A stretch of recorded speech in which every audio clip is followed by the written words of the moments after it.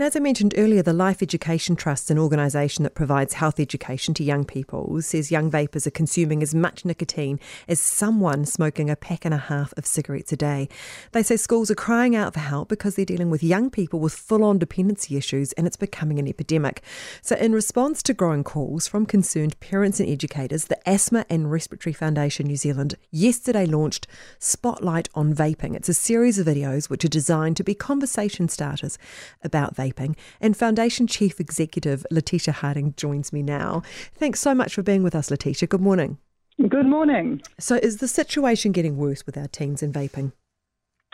Absolutely, yeah, without a doubt. You know, all of the surveys show that there's this upward trend and a steep upward trend of teenagers vaping, and it is a big concern.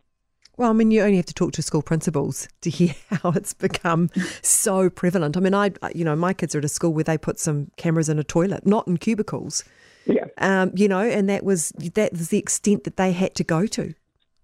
Yeah, I mean, we did the ARFNZ and Secondary Principals Association survey last year, and that came out and showed that 27% of those reported vaping in the past 7 days. So this is secondary students, and the big concern was 80% of those were actually vaping at high nicotine levels. So we're talking about 24 milligrams to 50 milligram vape pods. So what kind of impact is nicotine having on these kids, children, teenagers? Yeah, I think a lot of them don't realise that nicotine is it's a highly addictive substance. It's actually in the top 5 most addictive substances. And I think that's what they don't realise is the amount of nicotine in these vape products and, you know, how rapidly you can become dependent on them. And, you know, that's a huge issue. If you go back to the whole playbook of big tobacco, you know, they would say, the executives would say they weren't in the business of tobacco, they were in the business of nicotine because that's what keeps people coming back. And what impact then does that have on their schooling?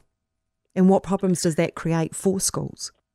Well, especially for youth and the developing brain, we know that it can have issues on attention and just irritability, having that nicotine dependence where they're having to get out of class to go and have a vape in the toilets. You know, we hear of parents who, you know, their kids are getting up in the middle of the night to have a vape, or vaping before school, vaping at all the breaks. I mean, this is really disruptive.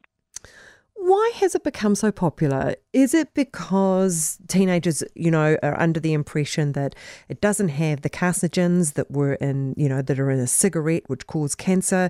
It's safer for them. It's okay to use. Yeah, I think you've hit the nail on the head. I mean, that perception that it's safe to use is what they've been hearing about, you know, from some people in the public health sector, that it's a lot safer than smoking. And, of course, for teenagers, you know, what they hear is safer than smoking. And I think that's been a big problem. They don't realise the high nicotine levels in them.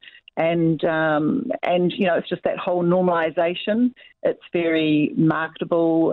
You know, we know it's been marketed towards youth, and of course it took off in that sector way before we had any regulations around being 18 to buy these products. You know, it was only until November of 2020 that you could buy them under the age of 18. So, you know, we've been slow to regulate it. It's been marketed to teens. It's highly addictive, and the perception is that it's so much safer.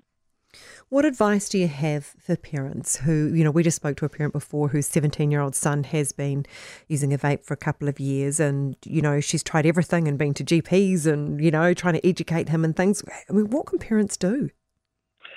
Yeah, it is frustrating, and we don't have, from what we're hearing out there, we just don't have the resources from the ministry around kids who are dependent on these nicotine products now. You know, we have Quitline for smoking, but certainly parents have gone to that for their kids who are addicted to vapes, and there's nothing out there. So I think the first thing is just really to start talking to your kids about it. We've even heard from, you know, intermediate level, so, you know, 8, 9, 10-year-olds, we've got parents saying that their kids are vaping. So I think you've got to talk about it. You know, go onto the website that we put out, which has some really good, clear information that you can have those conversations about, and also have a look at the Spotlight on Vaping series that we released. And what's that website, Letitia? So that's www.don'tgetsuckedin.co.nz. Why aren't we regulated like Australia? It seems to me that we've just really let things go and we thought we'd just see how things pan out and deal with it later. Seems to have been the approach to vaping. And you could see a mile away. Anyone who's got a teenager could have told you, oh, that's going to look good. That's going to look attractive. I'm going to give that a whirl.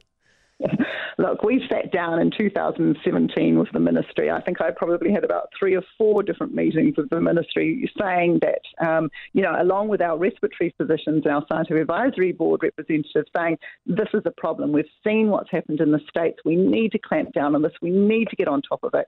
It wasn't listened to. So for us, it's really frustrating, and it's great to be working with the Life Education Trust with their secondary schools program. But it's also, once again, frustrating to be sitting in the audience watching these shows going, how did we get here when we said this was an issue way back then? And look, have you had reports? Are you seeing increases in asthma and respiratory issues to do with vaping? There's certainly scientific evidence out there that it does exacerbate or make asthma symptoms worse. It also talks about second-hand vaping for asthmatics. That can lead to asthma attacks as well. So there's enough literature out there to know that vaping is harmful. It does have harmful effects. And while you want to compare it to be, less harmful or safer than smoking, vaping on its own and for use is not without harm, and we need to make sure we're getting that message across to our youth. Letitia Harding, thanks so much for your time this morning. Letitia is the CEO of Asthma and Respiratory Foundation New Zealand.